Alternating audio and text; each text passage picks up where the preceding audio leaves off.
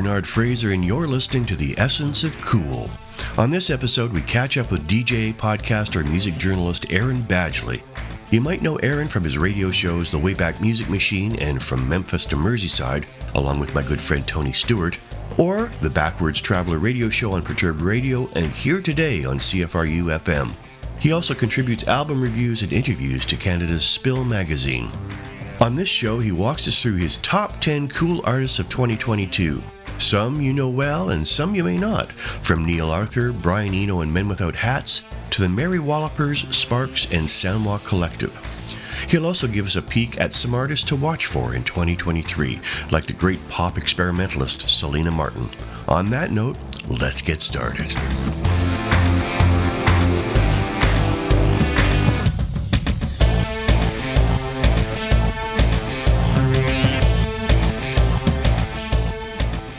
Aaron Badgley, welcome to the Essence of Cool again. Yeah, this is great to be back. Thank you for asking me back. I'm honored. I really am. You know, I'm envious of Tony because I wish I could have you on every podcast of mine. You're too kind. You're too kind. You're too kind. Thank you, though. Thank you. I so enjoyed our last conversation, and of course, I'm a massive fan of your radio shows, your podcasts. So let's just take a quick look at all of the shows that you work on, because there are many. You've got at least two with Tony Stuart, Wayback Music Machine, and from Memphis to Merseyside. I'll get that out. Pardon my teeth. Which are podcasts, but they're also both airing on Bombshell, or? Well, they're actually not podcasts anymore. They're radio shows. We transferred them to radio. We play music and we talk about the tracks. And we were thinking of maybe becoming more radio than podcast, but so yeah, we evolved into two little radio shows there. So, well, one's not so little; it's 2 hours long, but it's fun. Yeah, I heard the first two Wayback Music Machines of 2023, and the new format is fantastic.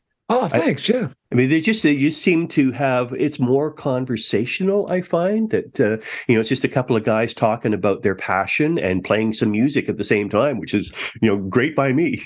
When I was younger, I had a really great friend who unfortunately is no longer with us, and we would do this on a weekend. We would just stay up all night talking music and getting a stack of records out and that's what it feels like to me too. And it's a lovely feeling Tony and I have become very good friends as you and I have. And it's fun. I much prefer working with people than working solo. So yeah, I really do. I hear you. And of course, you do Here Today on CFRU in Guelph and Backwards Traveler on Perturb Radio. Tell me about those ones. So Here Today is a more focused hour of radio of new music from artists such as yourself and more established artists. I got a pet peeve where there's a lot of older, I'm going to say older, but established artists that don't get played. So I'm going to play the new Simple Minds and Blancmange and play Robert Fripp's new stuff and Brian Eno. Yeah. But I play a lot of Canadian because I've discovered this whole, and thanks to you, by the way. Oh, I've discovered a whole. Well, no, it's true. You've introduced me to like Selina Martin, for example, who I've fallen in love with her, her music, and there's this world of Canadian music that doesn't get a whole lot of exposure, and I'm in a fortunate position where I hear a lot of it, and I can program it in. And next week's show, for example, there's a couple of bands who I'd never heard of before.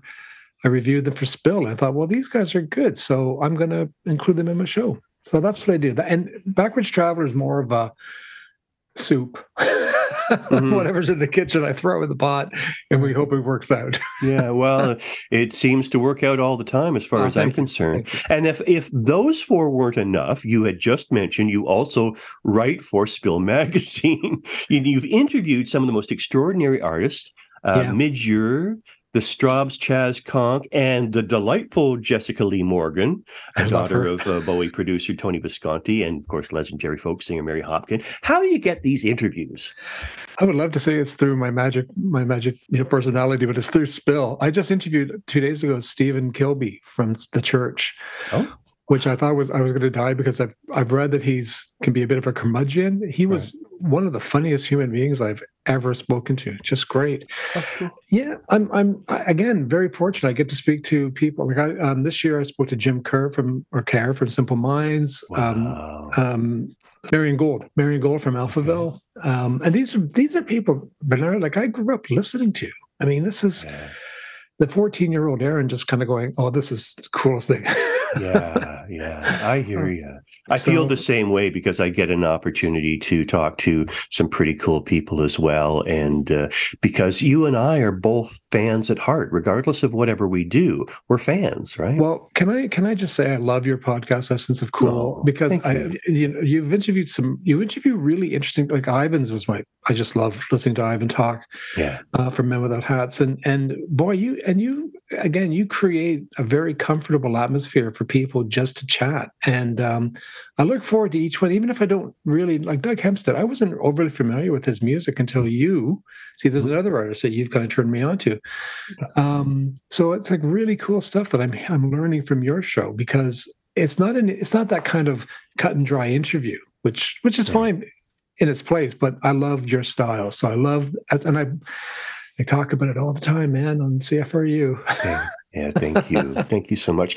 Listen, it's the same as you and Tony. I love having a conversation. Yeah. And I learned some of that from, working with Deanie Petty, who is a brilliant interviewer. And she is, yeah.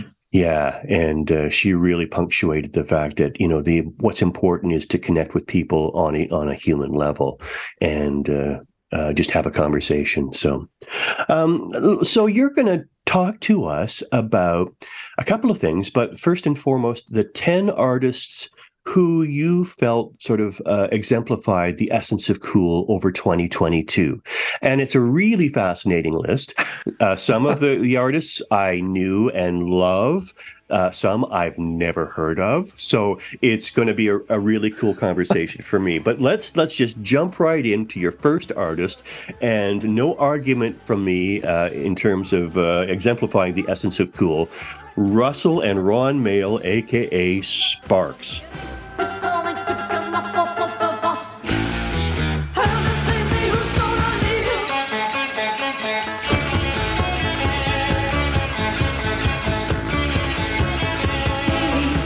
Who I've loved since 1975 when I bought their Indiscreet album, coincidentally produced by Tony Visconti. Funny how things turn out, eh? Really, really. So why did you choose them? I've always loved Sparks. My first album by Sparks was Come On to My House, which, best album. For sure. For sure. For Rosemary Clooney fans out there, you'll get the joke. I kind of forgot about Sparks, Tony. Tony, you're Bernard. I forgot about Sparks over the last few years, and then they came back with that album Drip, Drip, Drip, which floored me, because it came out just as the lockdown happened, and there's some songs on there that were not intended to be about COVID, but you could relate. And then I got the chance to see them here in Toronto. And I've never seen them live before. Me neither. Oh, Bernard, they're touring this year. Don't miss them. Oh, wow. Come to Toronto. Stay with me. We'll go. Done. So I kind of started working backward. And then I saw their film, Edgar Wright did, the documentary. Which was the Sparks Brothers, yes. Yeah. One of the best documentaries I've ever seen. Yeah. Just put it out there. Agreed. And then I realized just how bloody cool these two guys are. And then, hey, listen, if you can get an ex-Beatle imitating you in a music video, you've achieved a status. That was pretty cool.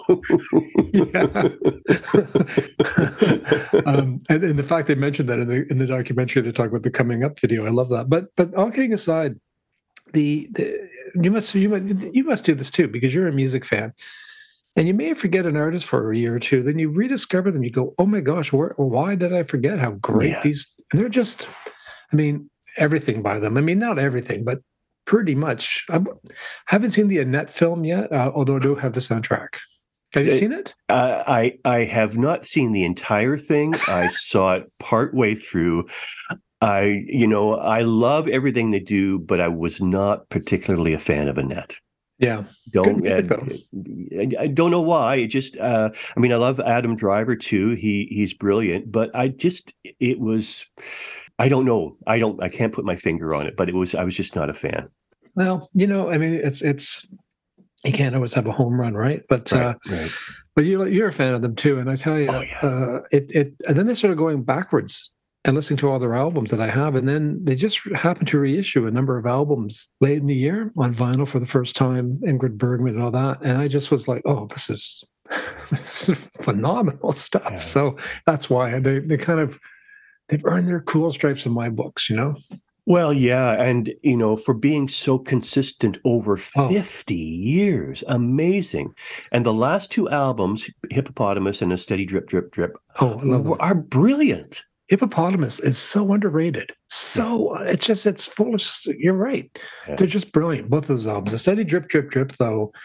Wow, that hit me just the right way at the right time, I guess. But yeah, and his voice. I mean, seriously, how does he still sing like that? I'm amazed. I truly am amazed, and because I see lots of video clips of them in performance, particularly over the last year or so.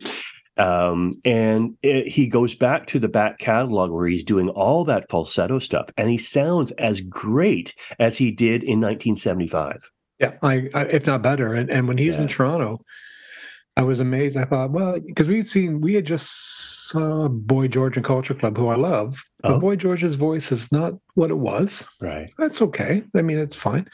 But all of a sudden, Russell's are just, belting it out. I thought, wow, I had no idea how he's doing this, but he did it. One of the cool things I love about them, apart from this a magical catalog of work, is the dynamic of the two brothers on stage. When I first saw them, it was a midnight special back in the early mid 70s, and to see Ron kind of sitting there looking like Adolf Hitler. And playing so stoically, no emotion whatsoever. And Russell, it was like he was taunting Ron the entire time. He would hit him with the microphone, looking for some reaction, and of course, he wouldn't move. Right? No, and you know what? It's still the same. And when you said midnight special, I just had a flashback to Bert Sugarman's midnight special. Yes. I used to watch it religiously. Yeah, me too. And their tours are selling out everywhere. Sold out here, sold out in Toronto. Yeah. Packed house. And something very interesting happened at their concert here in Toronto that I've not seen. When they did new material from Hippopotamus and A Steady Drip, Drip, Drip, no one got up and went to get drinks. Right. When I saw Culture Club, they said, well, here's a new one. And you see people heading for the beer tent. Right. But people, the fans, just were mesmerized. Why not? It's just all good music. So, well, again, it's not like the material has declined in any way. Some bands that are sort of trying to seek out a resurgence in the 2020s, the new material, not so great as, the original material in the 80s and 90s. But these guys are so bloody consistent. Oh, so amazing. What, in your mind, makes them the essence of cool? They never, I think for me, it's a common theme for all the bands I like. They just followed their own path. And they jumped on a couple of trends, but before they were trends, I mean, they were doing electronic music before the Human League and things like that. So they just kind of marched to the beat of their own drum. And I wouldn't say they don't care, but they follow that inner voice as opposed to, I just watched a documentary on Shania Twain, and she's very talented and not my cup of tea, but very talented. And the entire documentary was about, all I wanted was hits. I just wanted to have hits. Hits. I'll do whatever it takes to have a hit. Right. And I thought, well, that's not Sparks. I mean, if they sell records, grand. I'm sure they were thrilled when This Town Ain't Big Enough for the Both of Us was a big hit in England. But do you think they actually thought it would be? Well, that's interesting because most of my favorite artists are those who really don't care how their music is received. Bowie, I mean, the primary example of that, he released Low in 77, and everybody went, what the heck is that? But I love that because they take creative chances, and Russell and Ron are exactly the same. Yeah, and I put you in the same boat. Like and that's why I love your music, because these are the artists that I kind of I look up to and I find interesting, and I can put on an album from '78 by Sparks, and it's as relevant today as it was. Yeah. How many years ago was that? I don't know. Yeah, agreed. No, too many. I'm with you. Okay, well, let's move on because we've got quite an extensive list. Let's move to your second pick, which is Neil Arthur, who I know from Blancmange. Yeah. And in fact, I was just listening to a couple of their great hits from the early mid-'80s this morning, Living on the Ceiling and Don't Tell Me, and just a flood of memories come back, So I remember them from the 80s. Sadly, they broke up at sort of their heyday in 86 or something. After 3 albums, yeah. Yeah. Came back for one album in 2011, but I guess Stephen Luscombe, his partner, was forced to leave the band for a health issue. But he's continued on. Sometimes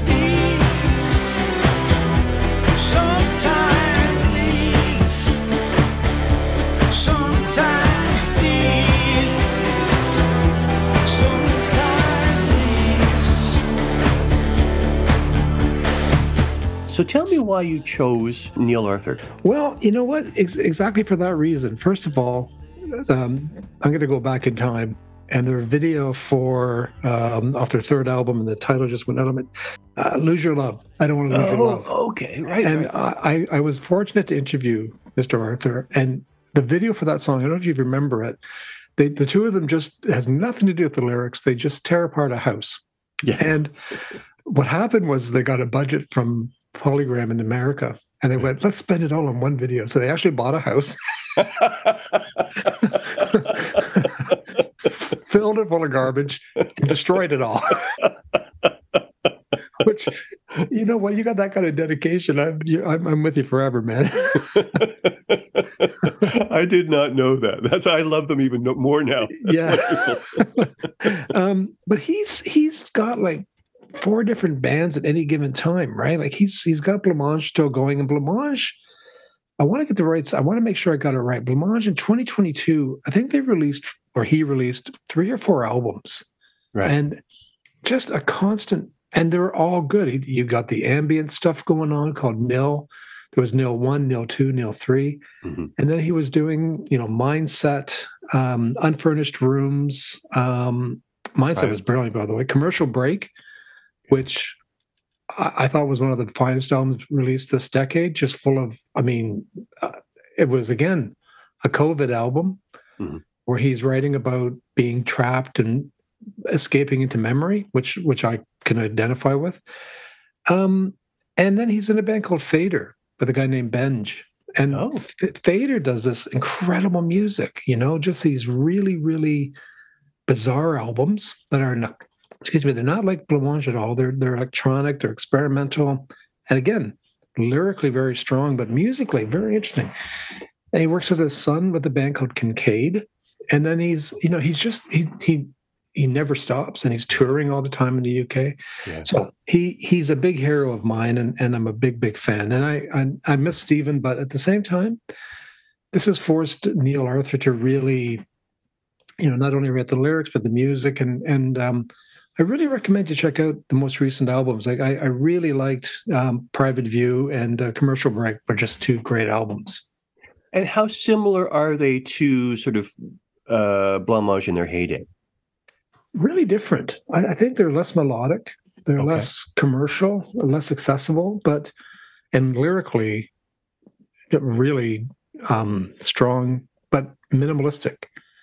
There's a great song on Commercial Break where he writes the song about walking his dog, and everything's shut down, and he walks up a hill, and it's very brief, but it packs a punch because we've all been there, right? Right.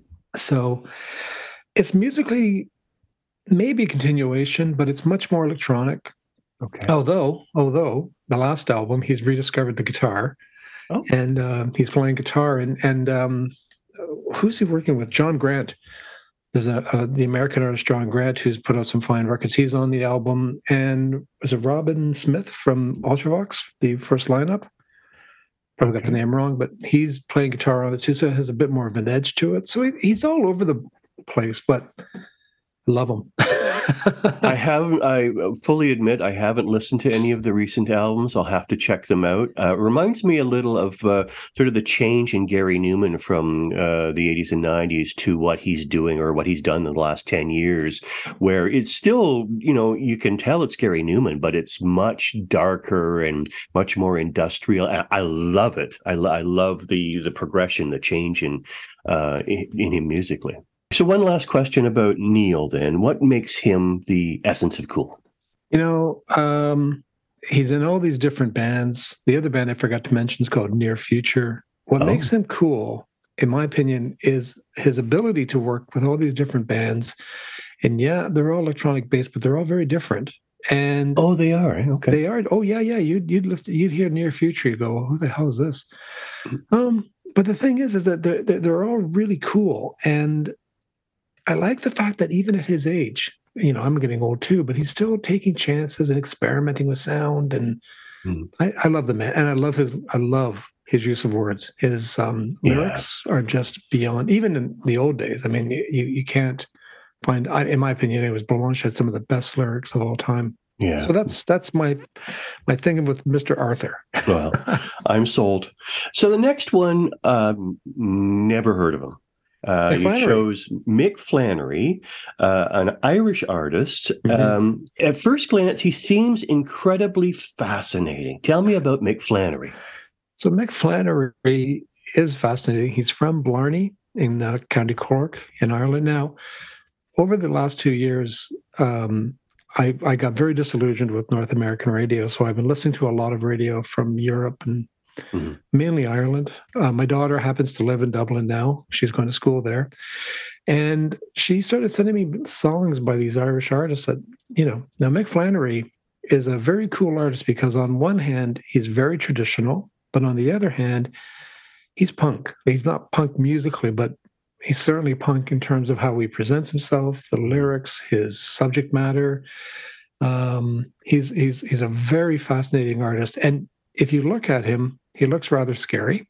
but I just saw him at the Horseshoe Tavern in November and happened to bump into him in a restaurant. And he has talked to my daughter several times in Ireland. And he goes, I know Linda.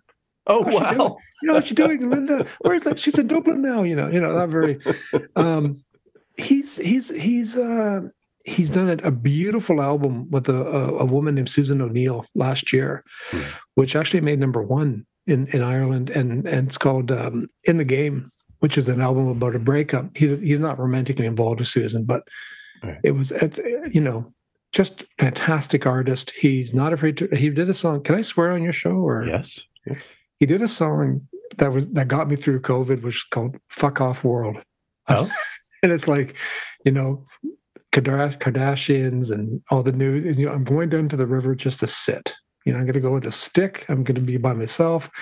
And it meant the world to me. I mean, it's very funny at points, but it's also a very poignant song. Very talented artist, and I can't encourage you enough. Again, it's more folky than anything else, but he's all over another guy that's all over the map and really not afraid to take some chances. Yeah.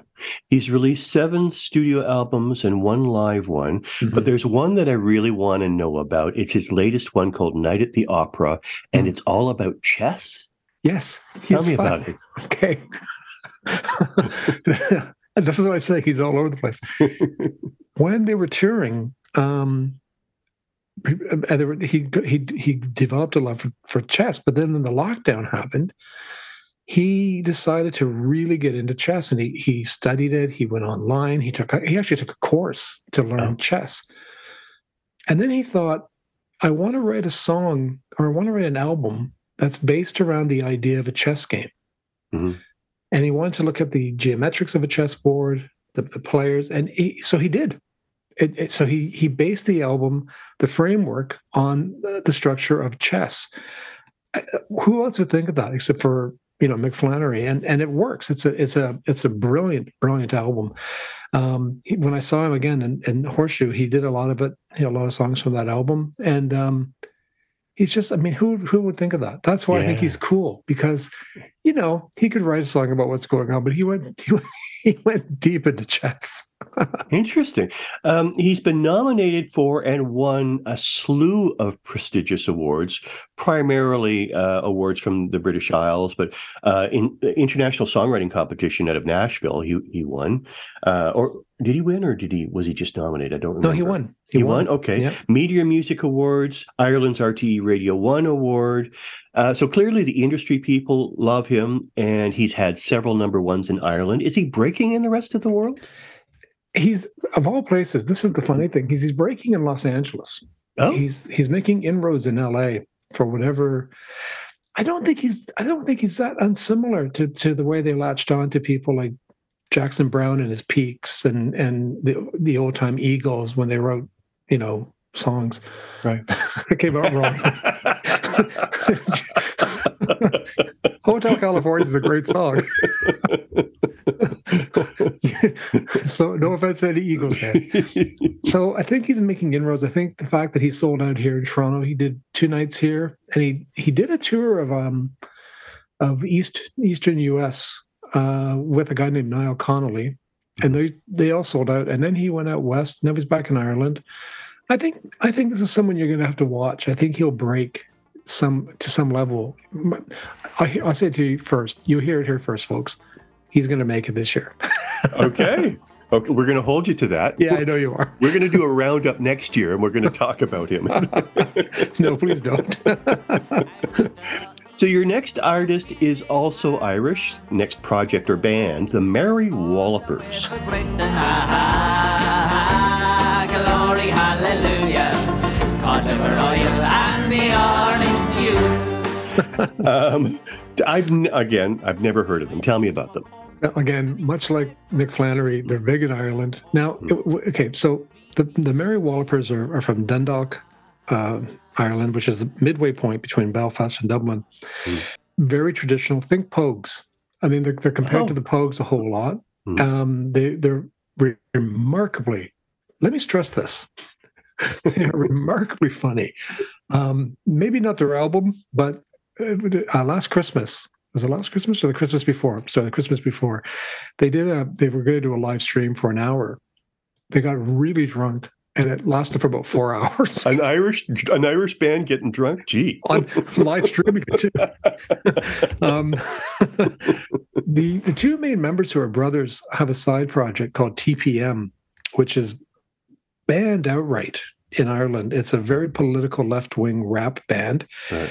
Their politics are very, very, very left-wing. Again, this is because of my daughter. She'd send me some links to these guys, and I go, it felt like watching, Pair of Brown Eyes with the Pogues. It kind of roused that same kind of. I actually got tickets to see them here in Toronto on March 20th.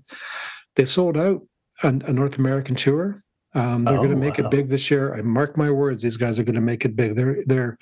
They're making inroads into the UK, but they're really funny. If you go on their Instagram, when COVID hit, I keep focusing on COVID. I don't mean to, but when COVID hit, and people were talking about, let's go back to the old days. They were walking around wearing tinfoil hats, and they had placards saying "Bring back dial-up." I like them already. Yeah, they're really funny. Now, when they come to North America, I'm assuming they're going to be as the Mary Wallopers and not as Taxpayers' Money or TPM, because I don't know if that would go over too well here. I love the name TPM. I'm glad you brought Taxpayers' Money. Well, they're just and actually the name Mary Wallopers too is just hilarious, right?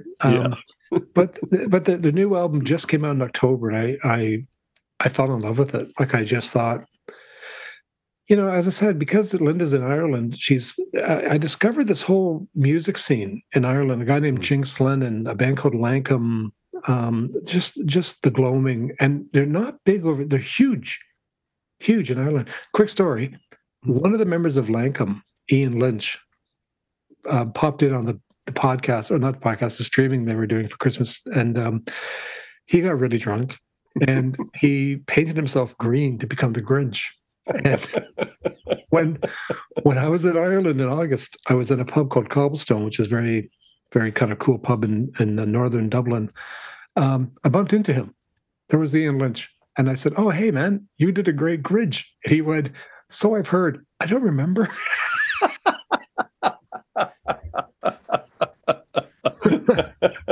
Thumbs up to you, Ian. At least he admits it. He did. He did. So they're much more folky than Mick Flannery, and they're proud of their Irish roots, but they're also about social change, and they're not blind to what's going on in the world and what's going on in Ireland. Right now, there's a huge housing problem, so they do a lot of songs about the housing issues, stuff like that. Right. Oh, I look forward to listening to them. Next up on your list is somebody I actually have heard of. And somebody who's been at the top of so many people's playlists for 20 years, Father John Misty. We used to lay around here laughing at what these freaks out there were trying to prove.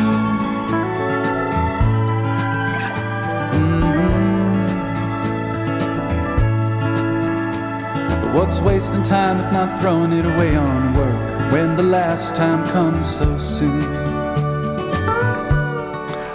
I love Father John Misty. But why did you select him? Oh, he's just I don't even know where to begin. Josh Tillman. Yeah. I saw him. He toured. I got to see him at the Roy Thompson Hall in the summertime, and he put on a hell of a show.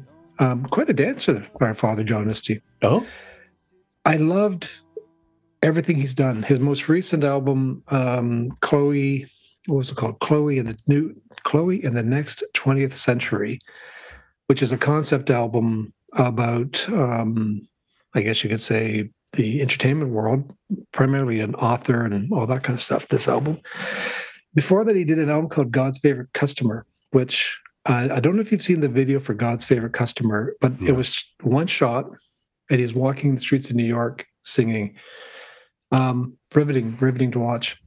Again, lyrically, he's a genius. Musically, he's influenced by Paul McCartney, Elton John, David Bowie. He's all over the place. But he makes it work, and he makes it his own stuff. I mean, he's again, but I like artists who don't always take themselves so seriously. He said, when I saw him in Toronto, and he's at the Roy Thompson Hall, he's got a bit of a string quartet, and he said, if you told me 20 years ago that this is where I'd end up, I would have killed myself. What? You're like, pardon?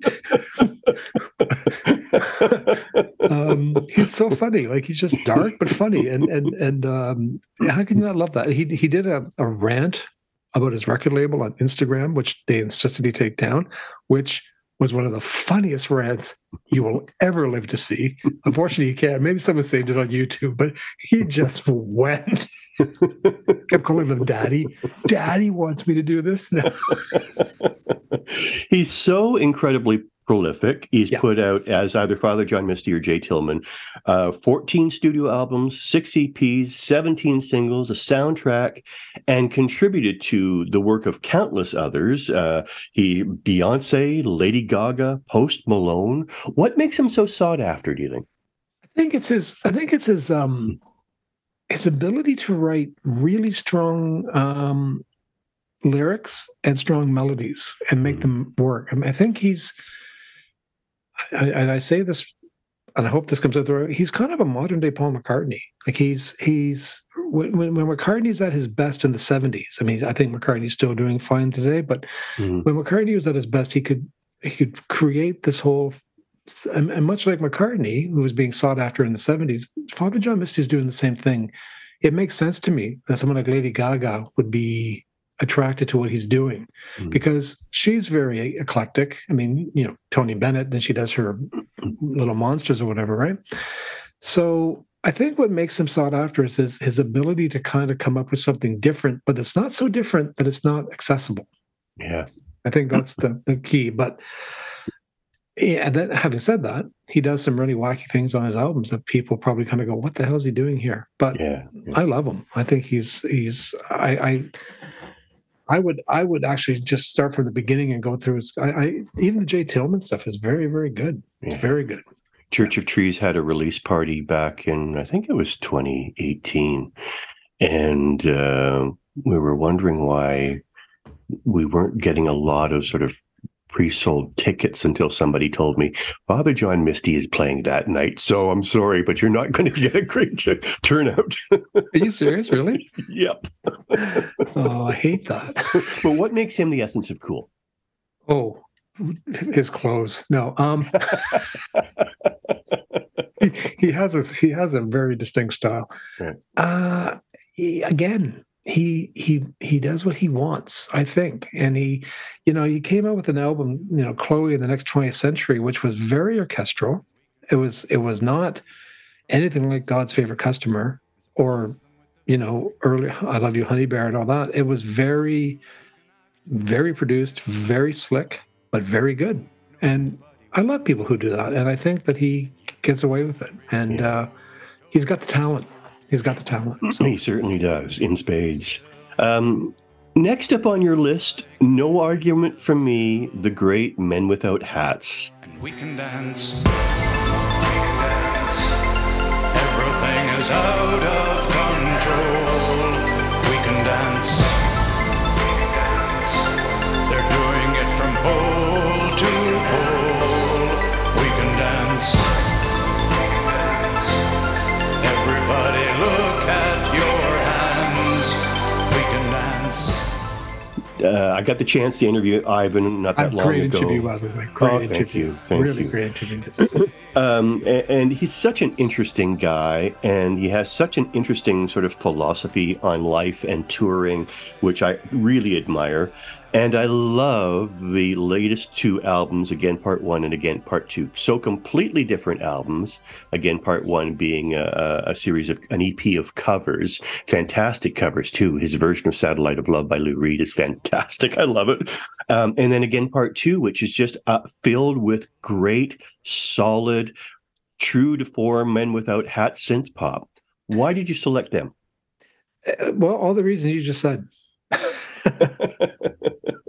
all I just gonna go all of the above. Where do I start? You mentioned the Again Part 1 EP, which was covers.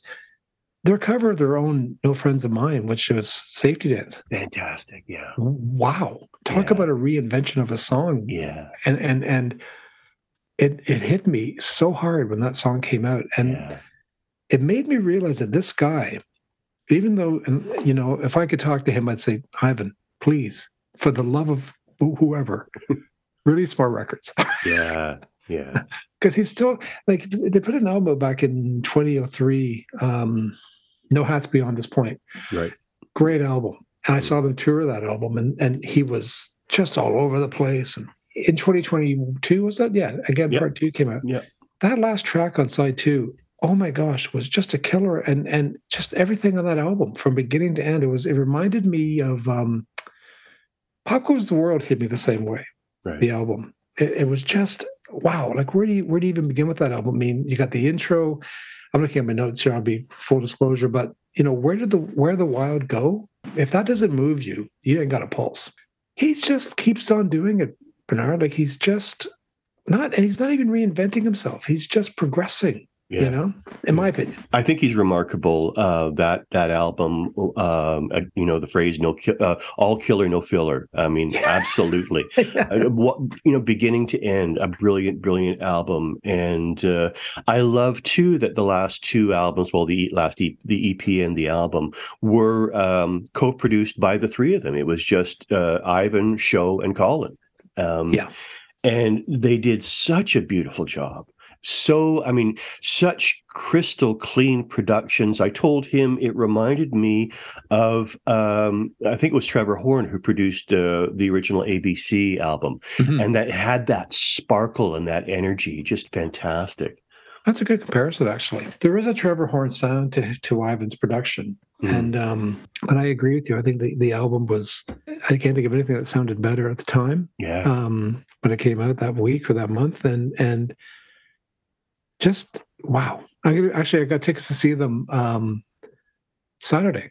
They're playing in Markham, Markham Stouffville. So I'm very excited. Yeah. So I'm very the tragedy in my eyes, though, is that he's producing all of this brilliant material, but it's not getting played. You know, he gets play on some college stations, but he's not getting played anywhere else. And this is among his best work. I'd say it's among the best work of the albums of the year. Like I would go so far as, this is why I do my show. I mean, it's a small show and it's only in Guelph, but I want people to hear that these artists, this is vital, vibrant, relevant, brilliant music. And I think it's the best stuff he's ever produced. Yeah. And you're right. The cover versions were, I mean, he's always done good cover versions. I mean, from early days of Roxy music. Well, he did cover Roxy. Early days of Men Without Hats, he's always done really interesting covers.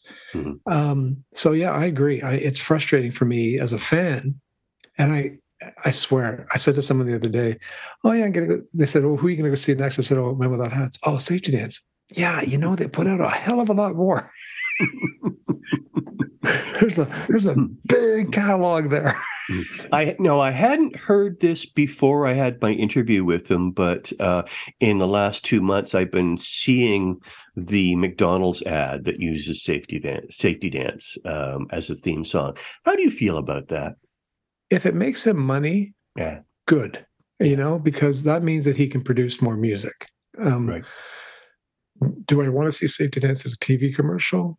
But, you know, I was talking to Blancmange about this, Neil Arthur, and he said, "You know, Aaron, I'm not going to get the music played on radio. So if I have to get it played in a TV commercial, at least it gets exposure." And it's like, I hear you. Or a film.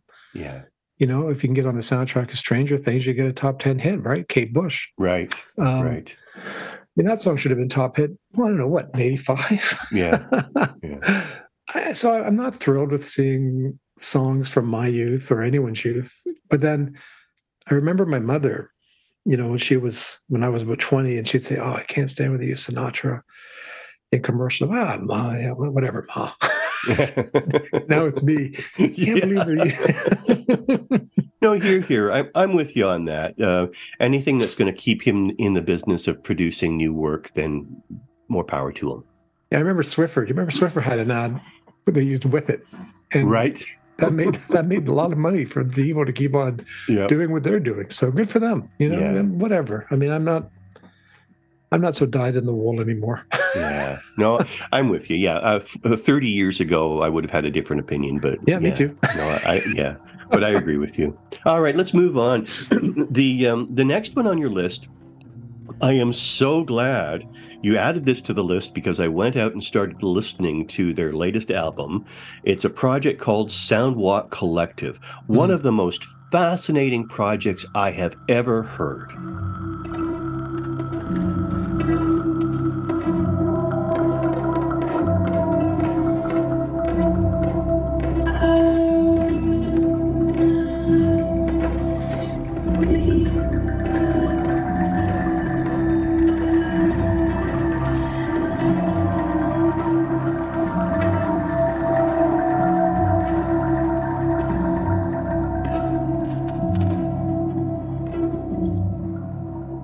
So tell me about Soundwalk Collective.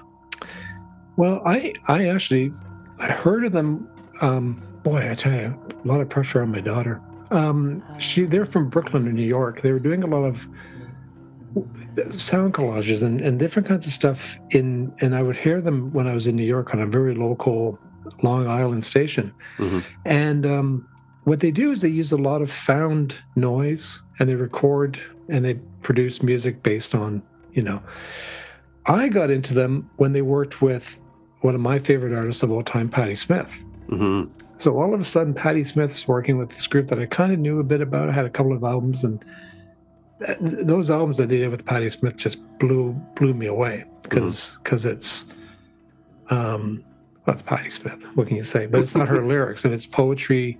Right. And what they did with each album was whatever poet they were focusing on, they would go to that poet's homeland and record the sounds of that country and incorporate it in their music. So I just became this big fan of this band, and like you, I just kind of worked backwards, you know, and was rewarded because they're phenomenal band. Never know what's going. I never know what I'm going to hear, you know.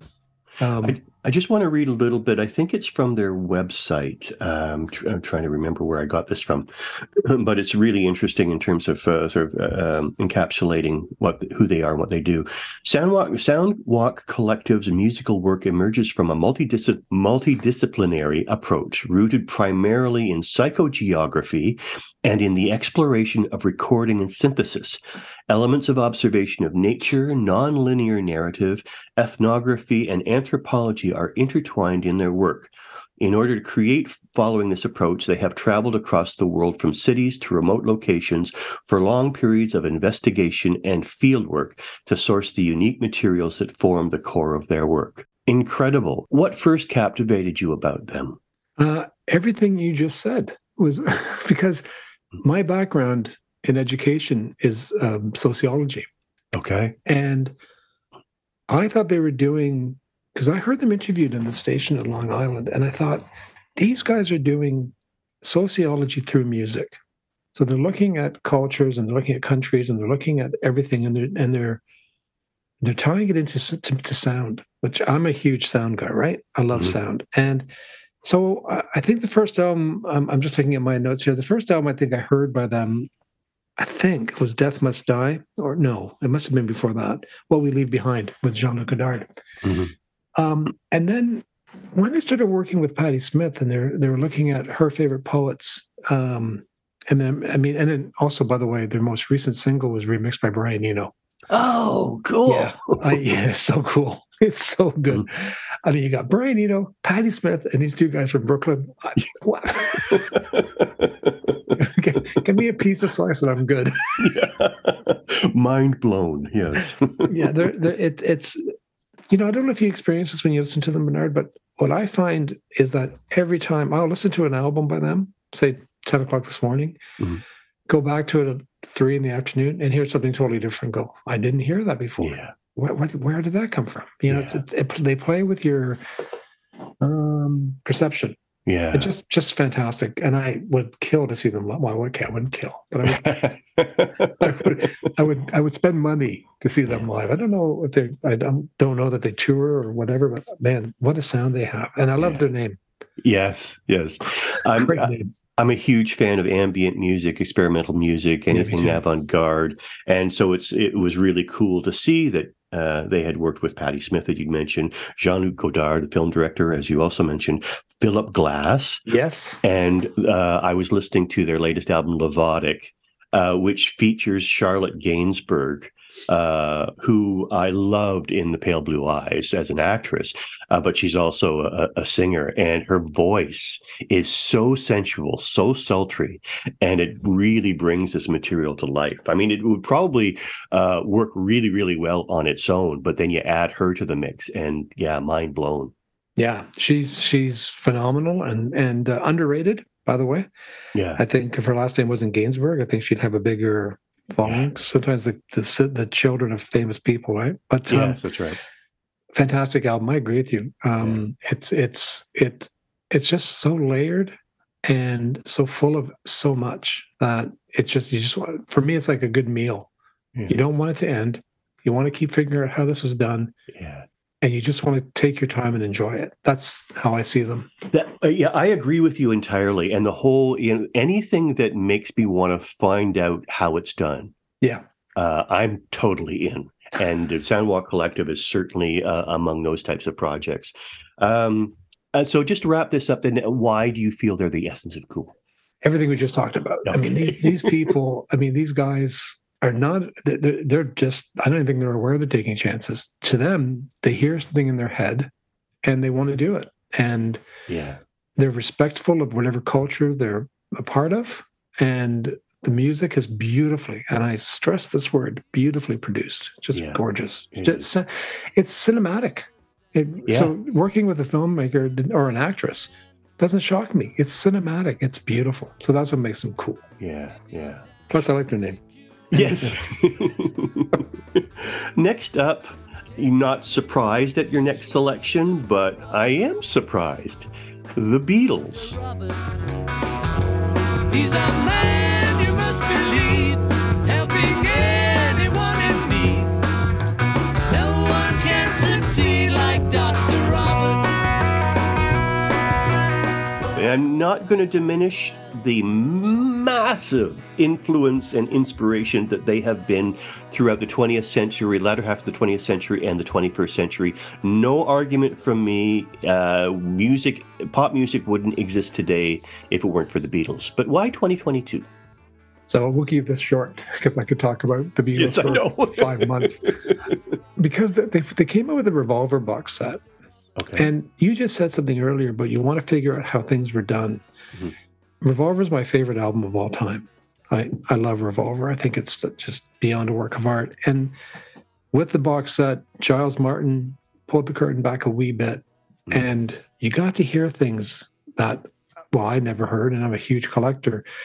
Hearing John Lennon sing an early version of Yellow Submarine with the lyrics, "In the town where I was born, no one cared."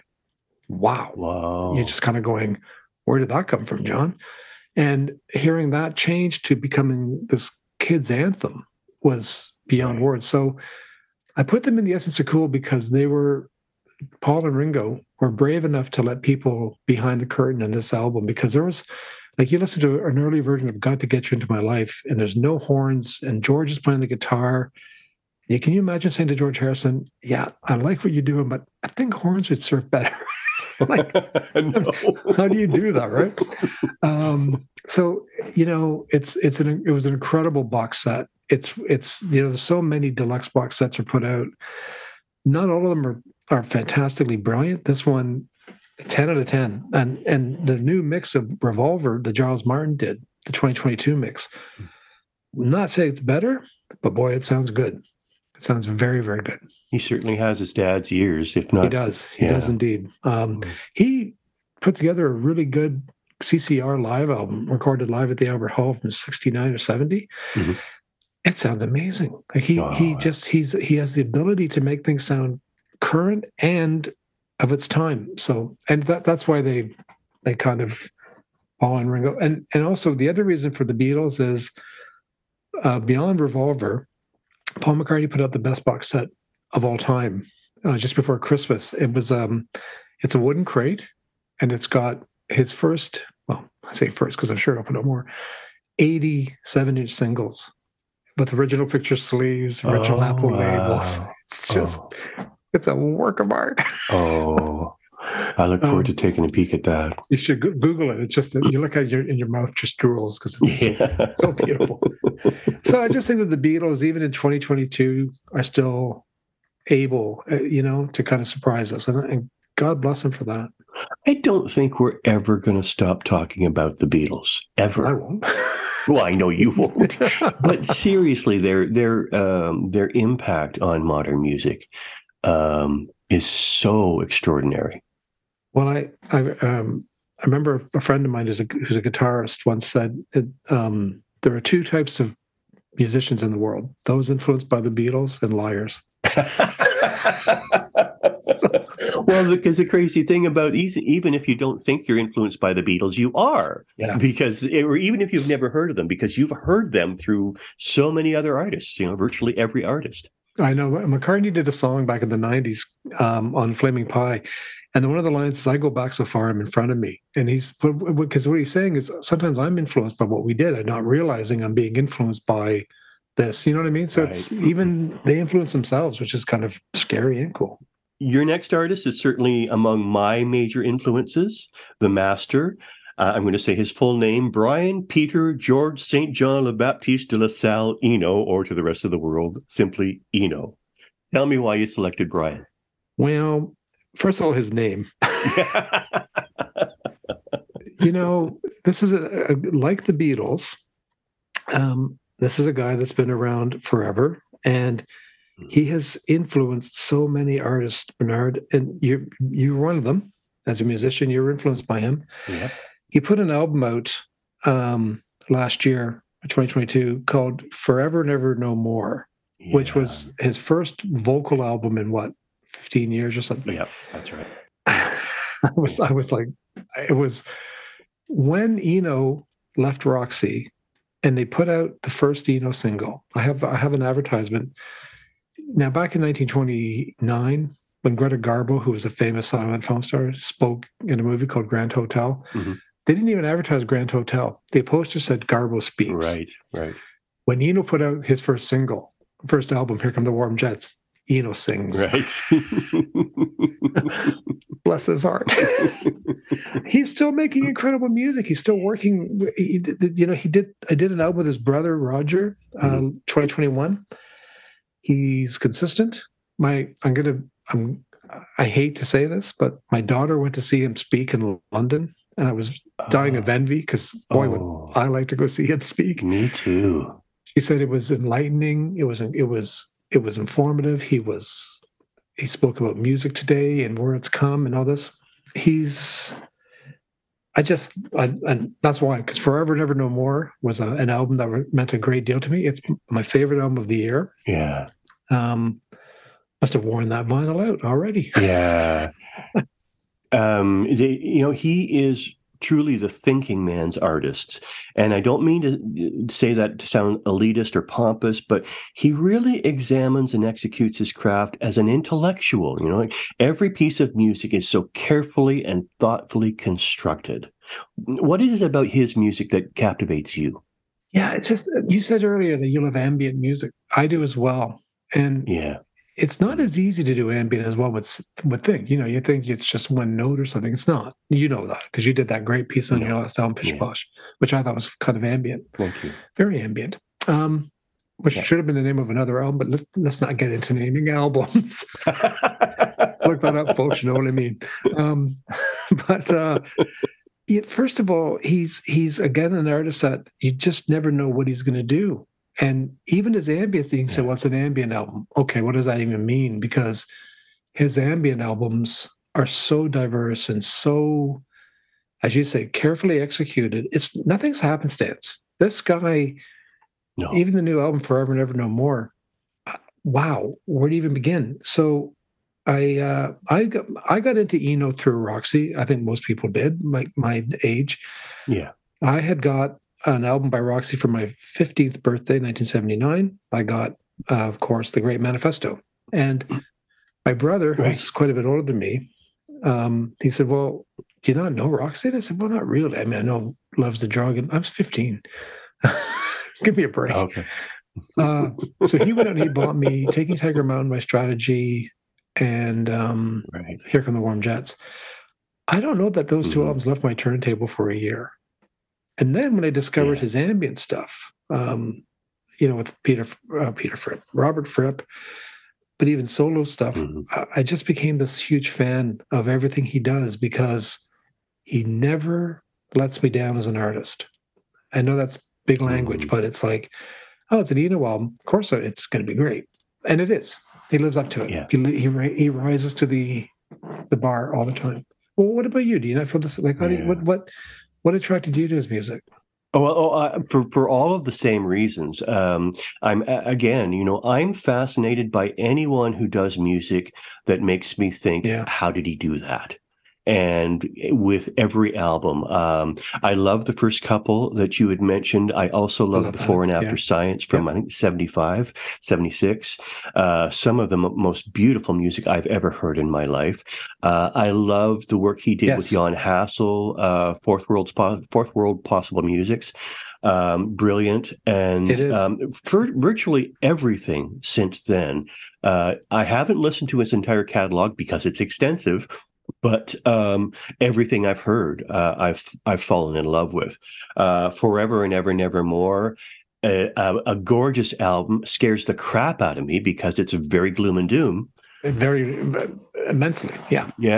But a gorgeous album nonetheless. And like you, I am so heartened to hear his voice again because there's a fragility about his voice that I absolutely adore. And he really owns it. He doesn't make any pretense. He sings. And there's a lot of lush layering of the vocals too that I think is gorgeous. Yeah. So for all of those reasons. So let's wrap it up with, how do you feel he's the essence of cool? What is it about? What's specifically about Eno? His name is Brian Eno. Enough said. Period. Fair enough. Your final pick of this one, and we have a short list following this, but your final pick is Frank Zappa, which, and no argument from me, Uncle Frank is a perennial favorite. Uncle Frank. And I love the stories that Jerry Young of Current Records talked about him working with him. That was amazing. But why Frank Zappa in 2022? Well, much like the Beatles, his son Amit has done an amazing job of keeping us in the loop with Frank. And they released 3 really incredible box sets. Again, this is a catalog that I wouldn't want to be listening to at this age now. But, they released the 1971 Concerts series box set, which was mind-blowing. I just listened to the new versions of Waka Jawaka and Hot Rats. Sorry, Hot Rats that's Waka Jawaka and Grand Wazoo. They did these live concerts from Poland, and Zappa's concerts to me were as good as the studio. Yeah. Oh, if not better. I agree. So to hear Zappa live in 2022, I miss him. Oh. He's one of the artists that I miss tremendously. I loved his outspokenness. I loved his humor. I loved his guitar work, his jazz, his everything. So in 2022, there was these really great live releases, thanks to Ahmed and a guy named Jim Gunderson, and they're keeping his name alive, and good for them. I just actually ordered Live at the Mud Club 1980. I can't wait to hear that. Oh, cool. So they're not slowing down. They're just, and all of these were done by Zappa. Yeah. Before he passed away, he archived everything meticulously. He remixed, he prepared it. It's just been so long to put the stuff out. One final thing is that on the Live 71, there was a concert he did with John and Yoko at the Phil Maurice. Oh. Yeah. And it's breathtaking to hear John and Yoko with Zappa. And it's 25, 28 minutes, but it's worth their 28 minutes. It's very interesting. So I look forward to hearing that. I was disheartened, to say the least, by the infighting between Amit and Dweezil back a few years ago. Dweezil. It's still going on. Still going on. It's so sad because I loved what Dweezil was doing in terms of reintroducing Frank's work in a live concert situation, using so many of Frank's former bandmates. And Dweezil is an incredible guitar player. And he is. Why the family took umbrage with him trying to promote that is beyond me. What are your thoughts on that? I'm with you. I hate when families do this, and I hate when it gets brought out to the public. Like I don't need to know. Right. But I'm with you. I saw Dweezil here and played. It's not called the Oki Center anymore, but let's pretend. Let's just call it the Oki Center. He is a great guitarist in his own right, and I can only imagine there was some kind of, I don't know. I mean, I've read a lot of things about Gail, the mom. Right. Being interfering, and I am 100% with you, Bernard. I get very disheartened hearing it. I don't. That's the part I don't really. I wish they kind of kept that out of the limelight. Yeah, but they didn't, and it's still going on. Dweezil just is putting out books on tape or whatever of Zappa's autobiography, and of course the family's taking umbrage with that. And you're like, just let him do it. What is the problem here? Just really. Yeah, just let Dweezil read a book. Yeah.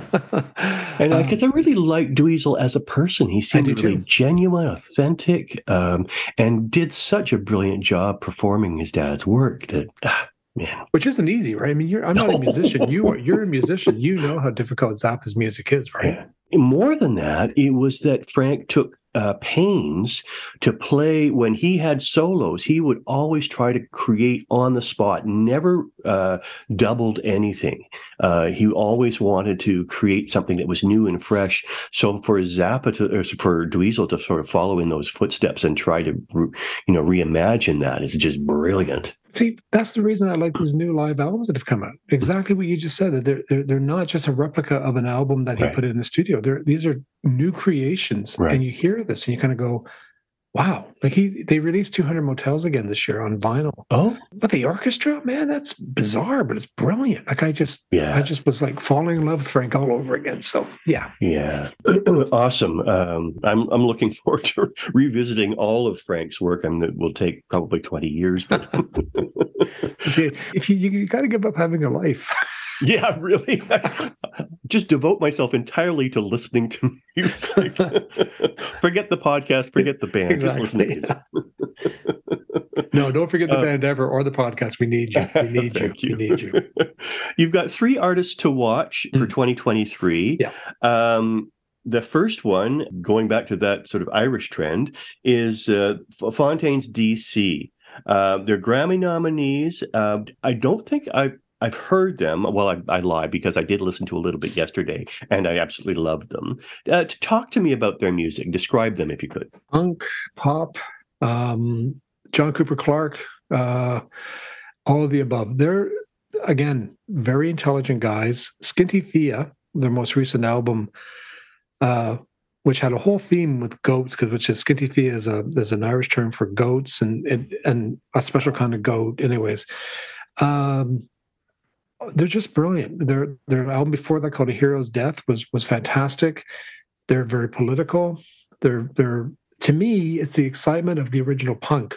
And I say original, like Pistols and The Damned and The Clash and The Jam.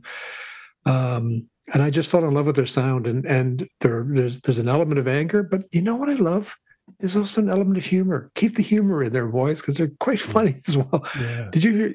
They made a comment about Taylor Swift when she took on Ticketmaster. They wrote, "Never thought we'd write this, but way to go, Taylor." It's like, I was listening to Skinty Fia a bit last night. Great album, eh? A great album. I found a lot of sort of shoegazy elements, 80s, early 90s shoegazy elements. Do you agree? I do agree. I think these guys wear their influences on their sleeves. They still make their own sound, and I think that's why I think they're a band to look out for, because I think there's so much potential and so much room for growth that you're going to see them just explode in the next 2 years and come out with some incredible. There's another band that are very similar called Sleaford Mods, and everything Sleaford Mods does is just bizarre but brilliant.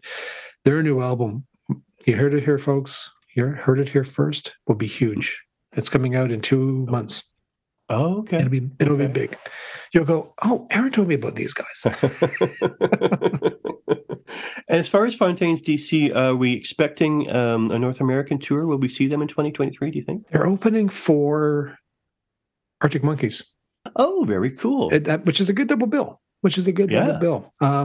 They're playing Toronto. I've got tickets, so I'm going to go see them with Arctic Monkey. But I love Arctic Monkey as well, Scottish band. But really excited to see Fontaines DC. So. Yeah. And when is that Toronto gig? It's in the summer. It's They're playing Molson Amphitheater, so it's summertime, and they're doing a whole big tour with Arctic Monkeys, which will get them the exposure they need. Oh, good. This is why I think they're going to come, because Arctic Monkeys are huge, right? Aren't they? They used to be. Yep.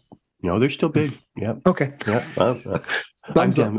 So hopefully there are tickets, because that sounds like something that I would love to see. Hopefully they should play Ottawa too. I think they are. Okay. But I'll check out. I'll send you a link if they are. Okay. Please. The next one on this short list of artists to watch for 2023 is Declan O'Rourke, continuing with the Irish theme. Tell me about him. Again, my heart. His new album is produced by Paul Weller. Oh, wow. So if you get Paul Weller producing you, there's something going on. Yeah. There's something going on. I love Paul Weller so much.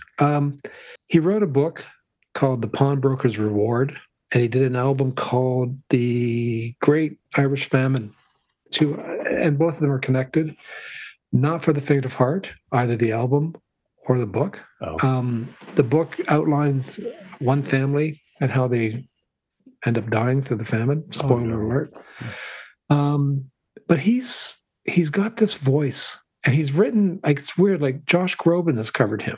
Oh, really? Yeah. Weird artists have kind of taken to him. He's actually making a lot of inroads in the States. I had a friend over for dinner just before Christmas, and I put the Declan O'Rourke album on called Arrivals.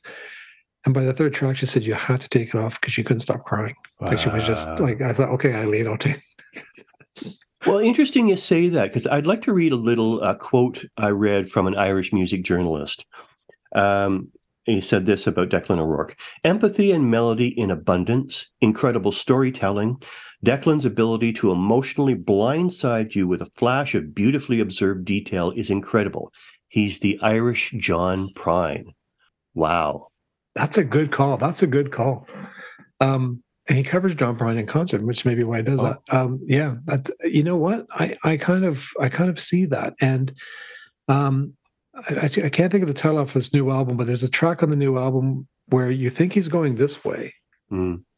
But all of a sudden he just turns the corner and you get hit so hard that even talking about it, I'd probably tear up. Wow. You know, it's about bringing your first child home from the hospital and stopping and, you know, thinking about all the people that aren't there to see this, right. You know? So he's a great artist. And I think the whole Irish thing happened because of the pandemic, because I was really tuning into these artists that I had never heard of and discovering this whole world of music, Bernard, that I kind of thought, damn, I missed them. But now I'm making up for lost time. Yeah. Plus, I have a daughter who's like a drug dealer who keeps sending me. Give me my latest fix, man. Exactly. I'm going to have to start hitting Linda up for these. She did a podcast in Ireland. She was at a gig, and she was talking to these guys, and they said, "Oh, we do a podcast about people moving to Ireland from other countries. Do you want to do it?" And so she was doing a podcast, and I thought she has a radio show now in Ireland too. You should send her your music. She'll probably play it for you. Fantastic. Yeah. Where is she in Dublin? Yeah. Oh, because a friend of mine, an old friend of mine, Pam Fitzgerald, who I went to high school with, has recently moved to Dublin. So wow, that's interesting. Maybe I'll have to move to Dublin. You might. It's a beautiful city. We're going to go again in hopefully April. If I'm going in for surgery next week, so hopefully I'll be all healed up by March or April, so I can go then. So I don't know if I'd be allowed in Dublin because my family is originally from Belfast. And so is mine. So is mine. So is mine.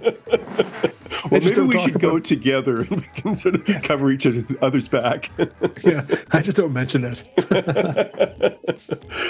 Your last pick of the three artists to watch in 2023 is a lovely friend of mine who is so deserving to be on this list, and I so appreciate you choosing her, the extraordinary Selina Martin.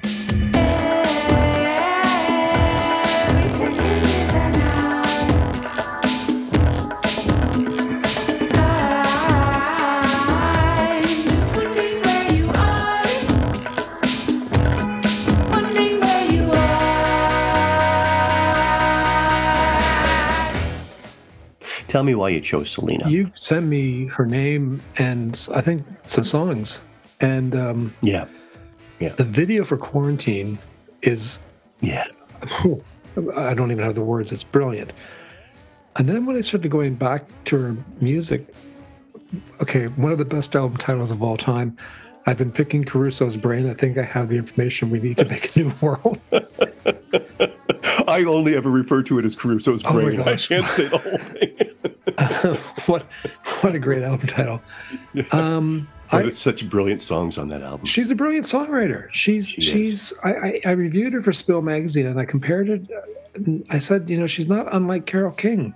And I mean that in the highest regard because, this album, her most recent Time Spent Swimming, I just could not get it. I listened to it several times and I thought, this is just every track kind of, and then every time I listened to it, I found I was hearing something different. And she's quite lovely, by the way. She sends me funny emails and thanks me for. But she's a lovely person, and I thank you for directing me. You directed me to her and another artist whose name just went right out of my head, but I'll think of it after I stop talking.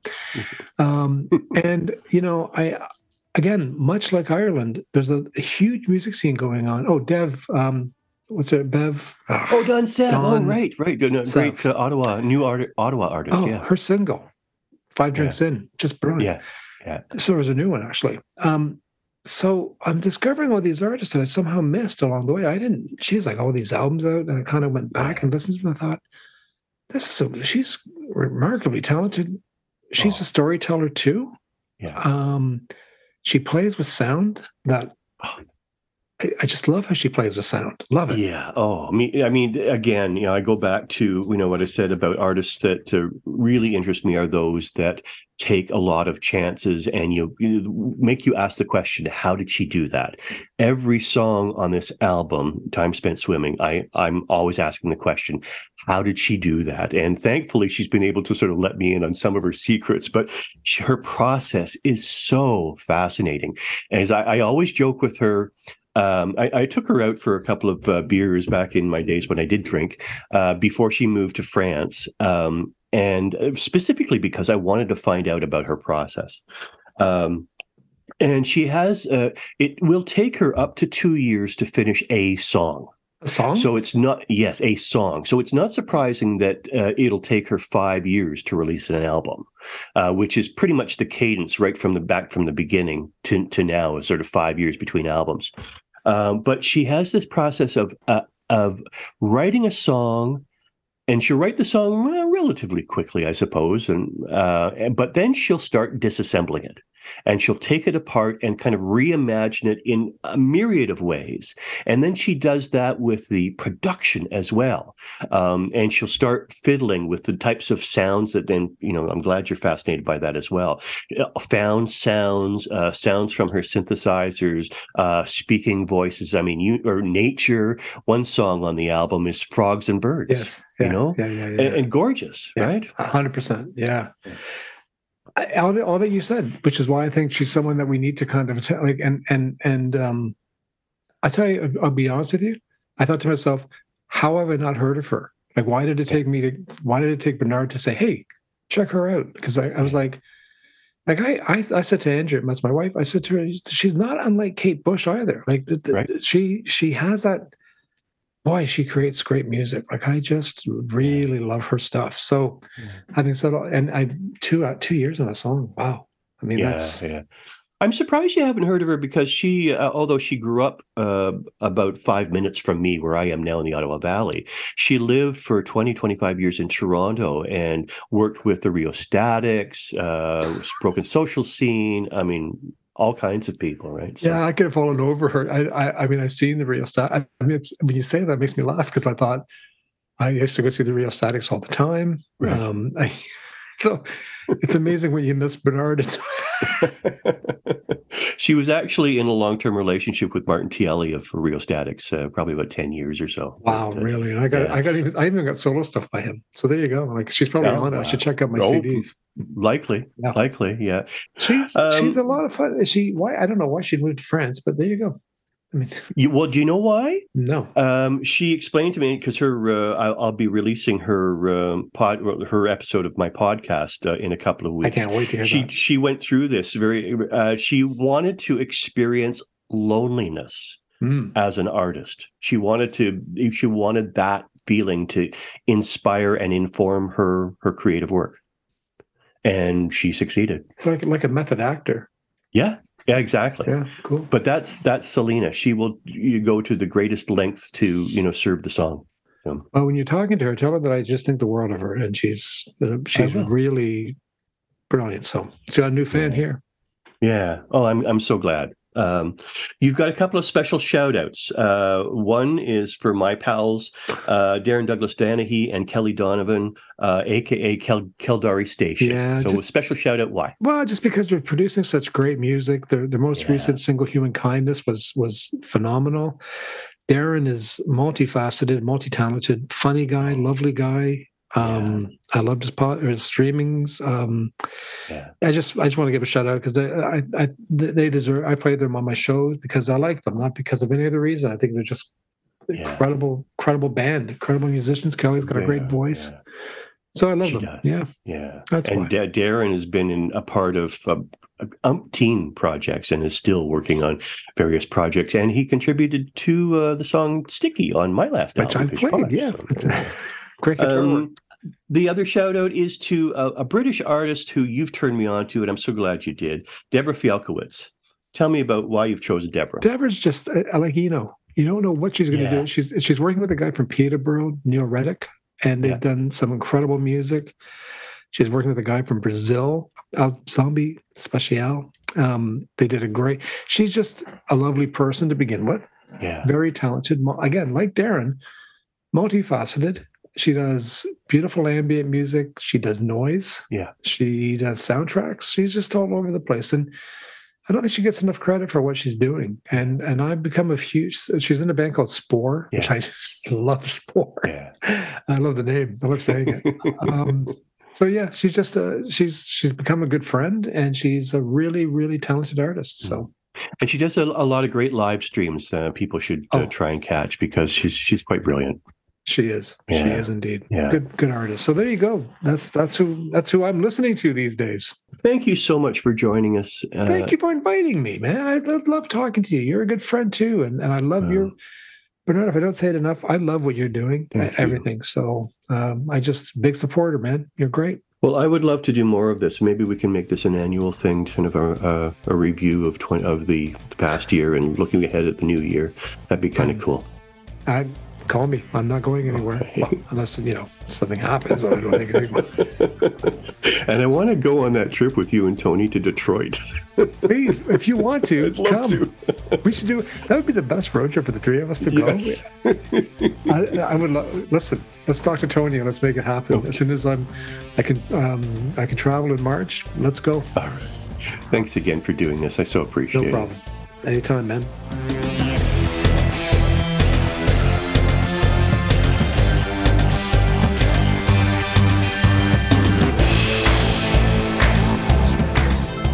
Thanks to Aaron for tying a bow on some of the best music of 2022 and for introducing us to some extraordinary new artists.